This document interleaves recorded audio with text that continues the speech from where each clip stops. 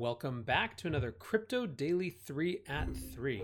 All right, so today we're going to do a quick check-in on the Binance Venus news from yesterday with a little guest commentary from Dovey. Second, we're going to look at the INX exchange offering. It's a $130 million regulated IPO token sale, so something interesting and a little bit different.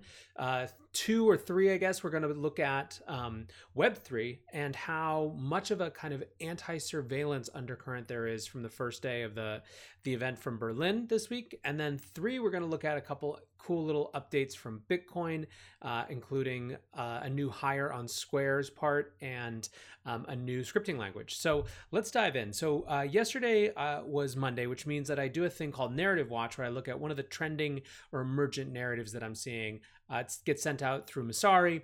And so yesterday we looked at Binance, Venus, and central bank digital currencies. So central bank digital currencies are effectively kind of controlled version of crypto or digital currency that is effectively like a digital fiat almost. It's controlled by the central bank in the same way, but it has some of the kind of convenience benefits of what a cryptocurrency might offer, alongside, of course, all the surveillance benefits that makes central banks interested.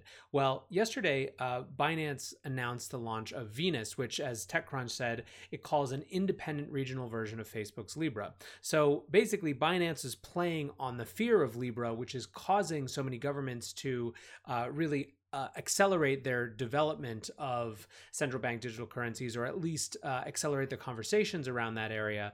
Binance is effectively building something that theoretically governments could plug into. Now, a lot of the conversation yesterday was how they certainly weren't alone, but there were a couple points that I thought were really interesting that I wanted to maybe give you guys a little bit more context on. So the first was the idea that the announcement is different in Chinese than it is in English. And this was flagged by Dovey, who's about to speak, but it was really kind of more aggressive in the Chinese version. And I think that that's something that's pretty interesting to see. Now, the second part is someone from Binance, the CMO of Binance, called it kind of a version of their Belt and Road strategy, which harkens to China's big global development initiative that has invested in infrastructure in something like 150 countries around the world, and it's kind of a bottom-up approach to building political capital and infrastructure, and et cetera. And so there's been a comparison made to that. So with that, I'm actually going to turn it over to this clip from Dovey. I'm going to mute myself so I don't interrupt it, and then I'll be back after. Binance announced its Venus project yesterday, which can be a potential competitor to Facebook's Libra. I looked at the Chinese version announcement and also the English one. So the Chinese version has a lot more strong narrative. It's even suggesting the Chinese regulator to allow private sector to issue their own stablecoin, which is totally illegal right now back in China. This is something that Binance wants to deliver to the Chinese authority, I think, and it's very bold for Binance to say so because Binance right now is a non-compliant, borderline illegal company back in China. I think issuing RMB on Binance Chain can be very hard because Binance Chain is a permissionless chain, but it's possible to have Binance as one of the blockchain as a service like tech vendor.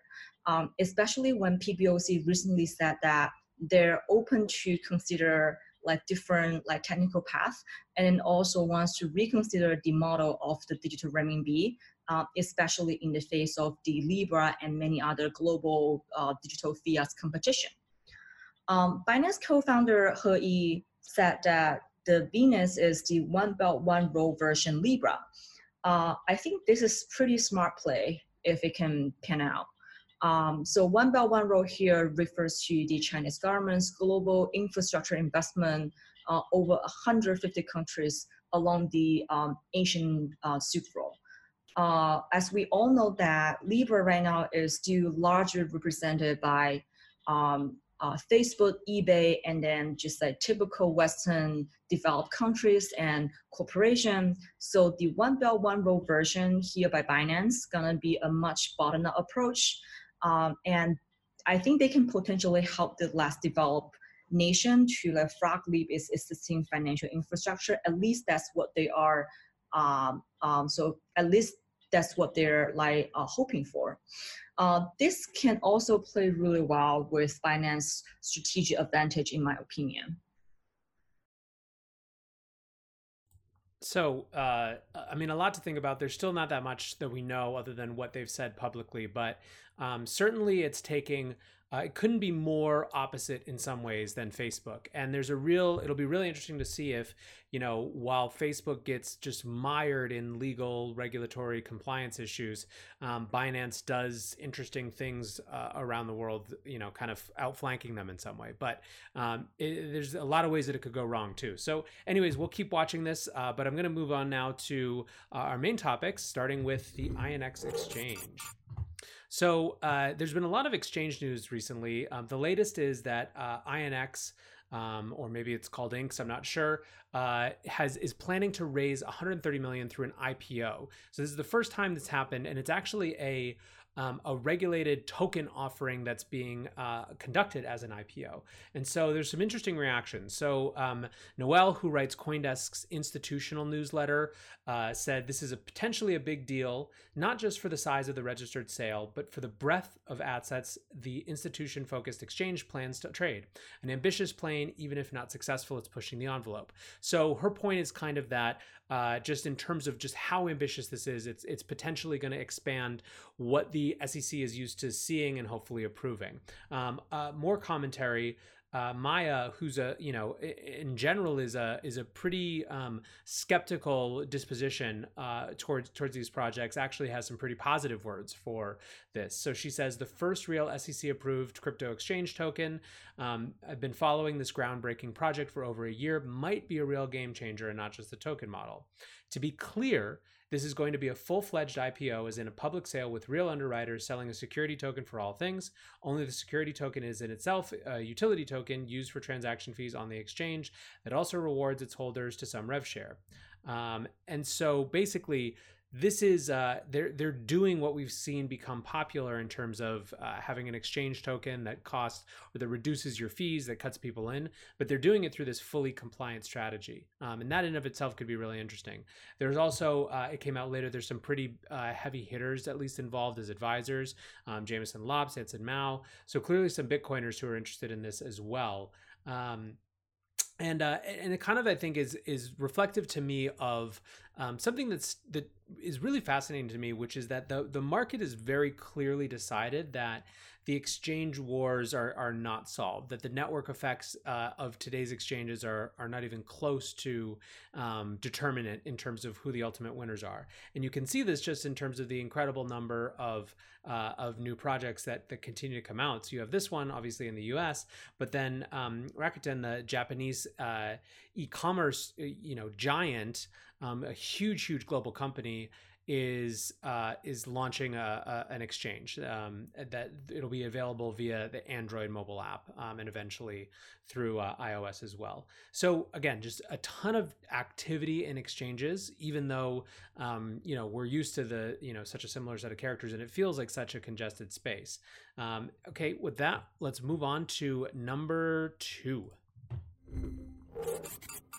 So it's Berlin Blockchain Week. There's a lot of different things going on. And one of those things is the Web3 Summit. And I think it's really interesting to see, all of these different projects, all of these different communities are continuously evolving their understanding of themselves, I think, in some way. And it's been fascinating to watch just to what extent the Web3 kind of space is moving now into is really, I guess, a better way to put it is maybe harnessing their anti-surveillance roots, right? So the idea of Web3 versus Web2, to the extent that these acronyms are reactions to what came before, Web2 was a reaction to the inability for users to create content and to participate in conversations. Web2 was all about social. It was all about creating a socially connected internet where people could actually were the creators of the content, not just the consumers of the content. Web3, in a lot of ways, at least as theorized, is about correcting some of what happened when we created these incredibly powerful network effects. And so, that's the idea, at least. Now, it's been caught up in just what's happened with the ICO movement, or the ICO boom, I guess, in 2017, 2018, and what's happened since. But the really interesting thing here is to what extent, to me at least, what extent Web3 is trying to recapture that anti-surveillance idea and really reinforce the purpose of what people are trying to build. And so just looking through a few of the different folks who spoke at Web3 Summit, Lane Rettig, who's an Ethereum core dev, talked about, he said that there's absolutely packed standing room only crowd, as Richard Stallman, the grandfather of free as in freedom software, tells us, don't take a photo of me, of you, and post it on Facebook or Instagram or Twitter. Don't feed the beast. Lane apologizes for doing exactly that. But so Richard Stallman has been one of the kind of leading voices in the free software movement forever.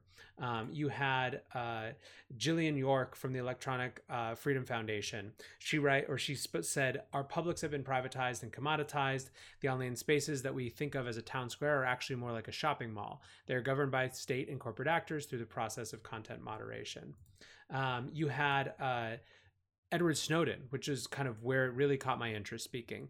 So I tuned in for a little bit, and he asked, what does it mean when the greatest safeguard of human rights we've had in human history, the law, begins to fail? And what he's talking about is basically that we live in this totally different world now, where the amount of data that governments have access to via corporations transforms the nature of how people relate with one another. And this is a hugely important theme. I think a big part of what he's interested in, and a big part of the conversation that I saw was kind of reflected in this quote as well. When we construct transaction process machines, we should have to make sure the semantics are what they should be. As Snowden said, if you go to the gas station to buy water, your transaction should be validated by an exchange of value, not by your identity. So a big theme from Snowden's talk was this idea that we shouldn't have to pay for the fundamentals of societal participation with our identity.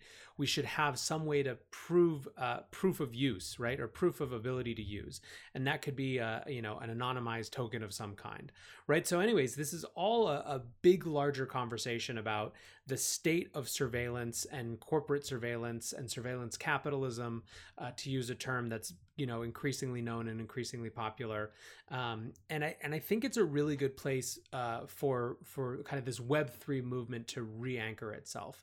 It's bigger, I think, than just trying to create decentralized alternatives to Facebook and things like that. It's about a fundamental ground up reconception of the nature of people's relationship to identity and to the nature of the relationship between businesses and individuals, and individuals' identities and individuals' data. And I think it's bigger than just the kind of small buzzwords, or even big buzzwords that we throw around. And so I was, for one, I guess, really excited to see this tone and this tenor from the conversation. There will of course be people who are skeptical, who think that this space has kind of forfeited any legitimate claim it has to moral high ground on the basis of how ICOs and token sales happened. I don't feel that way. I think that there's a lot more that needs to happen around rebuilding the foundations of how we relate to technology, and whether it's the Web3 movement as it's defined now or something else.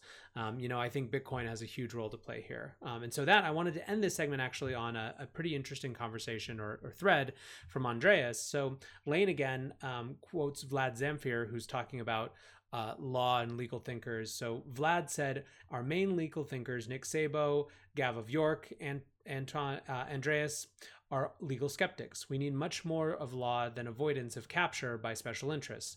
Nothing that we do, including our buggy code, is above, beyond, or outside the rule of law. And so Andreas actually responded in pretty articulate form. He said, I have always had the same simple question: whose law? Law is entirely local, bound by jurisdiction. Open blockchains are entirely global. Whose law do we apply? This is not a trick question. Least common denominator law is the worst choice. Jurisdiction patchwork is bad too. So he goes on and he talks about the veneer of legitimacy that law creates. But I think that this is where he really gets to, and this is the important piece. Forcing people to obey unjust laws by encoding them in blockchain governance is immoral. Giving people the option to escape unjust law by using open blockchains is justice and a moral imperative, at least for me. Finally, law is not immutable. It is ever changing as cultures change. Many of the laws of the past century are both absurd and horrifically unjust to modern people. I see open blockchains as tools that express the evolution of justice, the arc of history bending towards justice. So, again, just to wrap up this piece of things, I think the important part is not whether your particular protocol of choice is the vehicle for this, but that the conversation that we have to be having, whether you're a Bitcoiner or in Ethereum or whatever, is a very fundamental, and it's about our relationship with power. And so I'm glad to see that conversation really highlighted here and at the fore. But with that, we'll move on to our last topic, just a quick one to round out. So a lot of great stuff going on in Bitcoin right now. This one I wanted to just take a quick minute on. So Peter Walla, who's at Blockstream and is a Bitcoin core developer, announced last night something that he's been working on, he and colleagues have been working on for months, called Miniscript, which is basically, as he puts it, in short, it's a way to write some Bitcoin scripts in a structured, composable way that allows various kinds of static analysis, generic signing, and compilation of policies. Imagine a company wants to protect its cold storage funds using a 2 of 3 multi-sig policy with 3 executives. One of the executives, however, has a nice 2-factor authentication multi-sig time lock-based setup of his own. Why can't that entire setup be one of the multi-sig participants? So this could sound like gibberish, and I think actually I'm about to share something that's better. But I think the point here that's notable is that even as we're talking about kind of expressive scripts, and despite the fact that CoinDesk calls this a smart contract language, really it's clear that the focus is how Bitcoins get used and better controls over how that happens, which is more or less what Udi here signs up. He says Miniscript in less than a tweet, fully compatible with current Bitcoin scripting, no fork, but simplifies scripts so they feel natural to author, audit, and use. Scripts in Bitcoin are for policy. What needs to be done for this coin to be spent? So that's really the key part here, right? Like, what needs to be done for this coin to be spent? That's what this is trying to make simpler. Marty, in his Tales from in Marty's Bent daily newsletter today, also wrote about this and does another great job of kind of making it similar making it understandable for the average user. He says the possibilities that are enabled by this are a huge boost to security, as it's now much easier to make it very hard to move your Bitcoins, hopefully encouraging practices that create strong disincentives to attack. So anyways, just further kind of technical innovation on how Bitcoins are used, and in particular how they're protected, which is exciting to see. And then lastly, just one more note, one of the things that I really love in this market right now is how Square and Cash App are creating a real template for how big companies can be involved with crypto. They announced a few months ago that they would be dedicating a certain number of positions to just building whatever those folks who they hired thought was best for Bitcoin. So no requirement that it be good for Square or Cash App's bottom line. And they made their first hire a couple months ago, Steve Lee, and they just announced that Matt Corallo, who was one of the founders of Blockstream, has been in Bitcoin development forever, is joining as well. Lots of people are excited about this. It's great. Another great kind of asset for Square, another great person to have really unleashed to do and build interesting things, and continues to show just how early we are in figuring out the relationship between these open protocols and big companies. So anyways, there's always a lot of exciting things going on in Bitcoin.